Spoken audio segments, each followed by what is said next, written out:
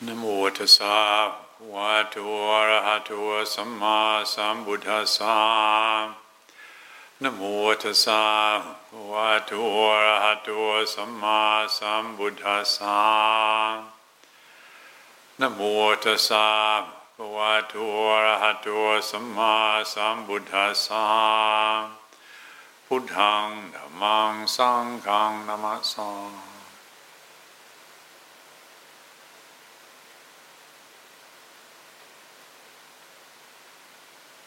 I think it's safe to say that pretty well everything we do is an effort to be happy. It's what all beings want, to be happy. Even if we think about this evening sitting in meditation, and maybe at some stage you want to move, or you would rather go for a walk or do something else, but you stay there and you sit still, and ultimately it's because you have confidence that there's a point to this practice, that the exercise of disciplining attention, disciplining the body in this way, is going to lead to increased happiness. Or you think about getting up in the morning earlier than perhaps you would really like to. Essentially behind that is, well, want to start the day doing some agility exercises and interested in being happy.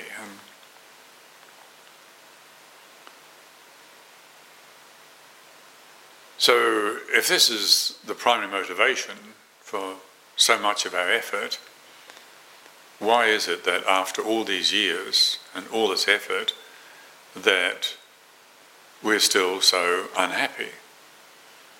What's going on? It's not because of a lack of food. There are tragically still some people in the world who don't have enough food, but we certainly are not short of food. Clothing, shelter, medicine, all of these things are abundant. What is it? What is getting in the way of our realizing this happiness that we're so interested in? Well, the Buddha's solution to this was to do with the views that we operate out of, and this is something that I think is really worth looking very closely at. The views that we hold. The Dhammapada verse 319, which says, beings who hold right views, who see false as false and true as true, have a happy future, or literally go to a happy destination.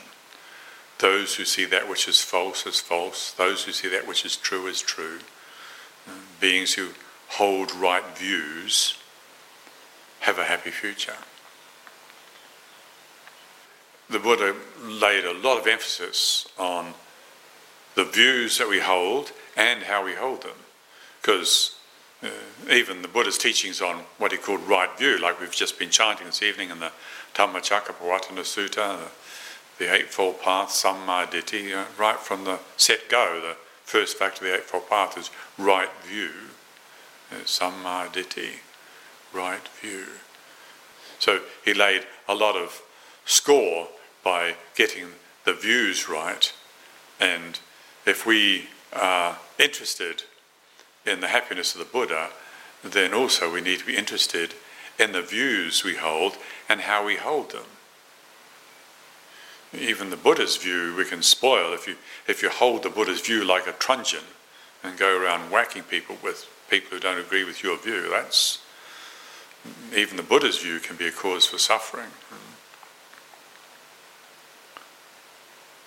So it's essential that we understand the preeminence of this matter in the Buddha's teachings. If we have confidence in the Buddha, have faith in the Buddha's teachings, then we really do need to be looking at the views that we hold and how we hold them. There's one of the classic examples in the scriptures of misperceiving something is talks about walking along a path and you see what you think is a snake and you freak out because there's a dangerous snake there, and only to find out that it's a piece of rope. And it's not a snake at all. There's lots of such views that we hold on to because we're holding too tightly, or we're just not careful enough to be inquiring. And so once again, this path of spiritual inquiry really requires that we look very closely at the views that we hold. And not just how the views we hold affect us, but also how the views we hold affect other beings. I can remember how when my parents came to visit us and were staying at Chithurst Monastery, and my mother was staying with the nuns, and she was having a conversation there with one of the sisters, and she was explaining how the Lord had given us these cows that were in the field to eat, and was quite sure that this was so, and that the story, this view that animals don't have souls, it's all right to inflict excruciating pain on these animals because they don't have souls, they're not like us human beings. Look at what that view does to living beings. Or the view, for instance, that there's no order in the universe, it's all just chaos. All morality is relative, which is a view that sometimes people hold. And what effect does that have? Or the contrasting view that there's somebody looking after us, there's some external agent who's in charge and is taking care of everything, including us. How does that affect us if we hold to such a view? And how does it affect our relationships to other people who don't hold the same view as we do? Or the view that, for instance, with regards to power, like some people have the view that all power corrupts. All power corrupts. And when I hear that, I think, well, if there's no power, how are you going to make a cup of tea? I mean, if the power is out, you can't make a cup of tea. The power is not the problem. It's how we relate to power that's a problem. And if you stick a screwdriver in an electric socket, and you get a shock enough to kill you. But that's not the problem with the power. That's not the problem with the electricity. That's the problem with how we relate. That's an unintelligent relationship to power. I think of power as like the capacity to effect change. And that capacity in itself, that doesn't have to be corrupting or abusive. However, if there's not a wise relationship to power, then yes, it's true. It can corrupt, it can cause suffering. Yet where does the responsibility lie? Where is the source of suffering? The source of suffering is not in the power. The source of suffering is in the view. Like parents have got power, they've got authority over their children. And if they don't exercise that influence kindly, carefully, then it can cause a lot of hurt and a lot of damage. Or a leader or a boss in a business might have authority over the employees, or a teacher can have power over his or her students. If there's a false perception of that power, if there's an uninspected relationship with that power, then yes, it can be dangerous. However, the power in itself is not the problem. So we need to look at the views that we hold and also how we hold them. If even the Buddha's right view, if we hold it too tightly, we can create problems out of it. So the Buddha's teaching on right view, Sammaditthi, which is to a large degree, that can be summed up by the teachings on the Four Noble Truths. Again, like we were chanting in the Dhammacakkappavattana Sutta this evening. These teachings we're encouraged to study because this is what gives us, what takes us in the right direction in our investigations. We're interested in being free from suffering. We're interested in true, genuine happiness.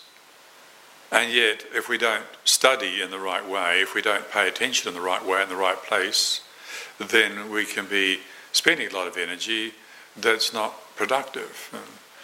I remember the story of the Buddha with a group of monks in the forest that most of you be aware of. The Buddha picked up a handful of leaves from the floor of the forest and said, which is greater, the number of leaves on the trees in this forest or the leaves in my hand? And of course, the bhikkhus said the leaves on all the trees in the forest obviously are much greater than the leaves that you hold in your hand. And the Buddha said, so true, so too are the truths that I've realized. However, what I've taught is what's relevant.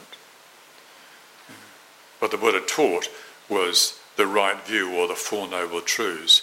Learning to investigate in the right place at the right time. Say, what is it that obstructs happiness? What is it that gives rise to wrong view, that blames external conditions, that blames that rope for our freaking out? That piece of rope lying there wasn't a problem at all. It wasn't a snake at all. Or if you have great faith in a view about an external authority taking care of everything, and then your 2-year-old child dies in a tragic way and your faith is shattered, or a global pandemic comes along and your business is ruined and your relationships suffer, and see, where's the compassionate authority now? And so the views that we hold can be shattered. They don't provide us with real security. Why is it that we settle for some of these views? Like at the moment, most of us will be aware of the degree of the increase in conspiracy theories that are floating around. Why do human beings settle for false views, not seeing the false as false and the true as true, and heading for a happy destination, but believing in that which is false, not taking the time to inspect the view and how we relate to it? Well, one reason is because life is really complex and it's really hard work. It's really hard work to investigate whether a view is accurate and our relationship to the view, whether it's suitable or not. It takes a lot of effort. It's actually easier to settle for overly simple explanations about life. It's just simpler, that's all. And we can grab at a view that then appears to answer our questions and relieve us from our anxieties, and then we feel better. And if we're not really careful, we can settle for that until that view is threatened and challenged, and then we find that it was lacking.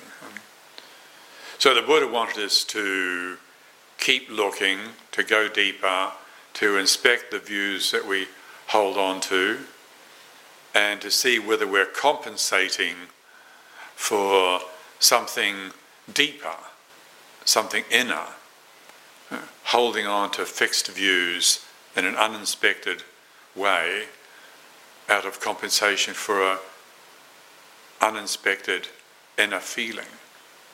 So this is where we're encouraged to commit to the spiritual disciplines. And yes, it's hard work. Getting up possibly earlier than we want to, it takes effort. Making a commitment, sticking by our commitments takes effort. It's difficult. Sitting still when we want to just move It takes effort, it's difficult. Restraining our speech when we want to say something unkind or something cynical or disrespectful, if that's the habit that we have. It's difficult, it takes effort. However, this effort, this right effort, if it's based on right view, that is an interest in seeing the real cause of suffering, that it's clinging that creates the suffering. Yes, life gives us pain, there's no question about that. And the pain in the body, the pain of being misunderstood in relationships, the pain of not knowing, the pain of the fear of uncertainty. However, where's the problem with the pain? The pain of fear, for instance. If you go into a room and it's crowded with people and nobody's got a mask on, these days it's appropriate to feel afraid. Absolutely appropriate. If you don't feel afraid, maybe there's something wrong with you. You should feel afraid and then get out of the room. Fear is a motivator. However, if we feel afraid and we cling to the fear, that's when we become overcome by fear. Like with that example of the rope. If we're not clinging to the fear, yes, there can be an impulse of fear which just tells us, watch out, maybe there's a snake there. Then you look more closely and say, oh, it's not a snake, it's a rope. No problem. The fear was actually informing us. Or aversion, similarly. If you see somebody behaving like a bully, being disrespectful, unkind, it's natural to feel aversion. It's like somebody coming into the room wearing stinky socks. It's repulsive, and there's a sense of aversion for that. However, where does the problem come from? The problem comes when we cling to that aversion, and then we can end up getting angry at the person who hasn't washed their socks, or hating the person who's being a bully. And what happens when we hate the bully? Well, then there's a good chance they'll actually feed on it because they're caught up in something very toxic if they know about it.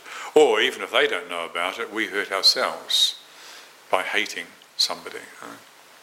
So getting interested in what the Buddha was teaching as right view, which is it's clinging to experience that creates suffering, and thereby learning how to restrain the heedless habit of projecting blame outwards, getting really interested. What is there beyond the way things merely appear on the surface? It's easy to, when you're on the ocean, it's easy to talk about what it's like on the surface. But do they know what's going on in the depths?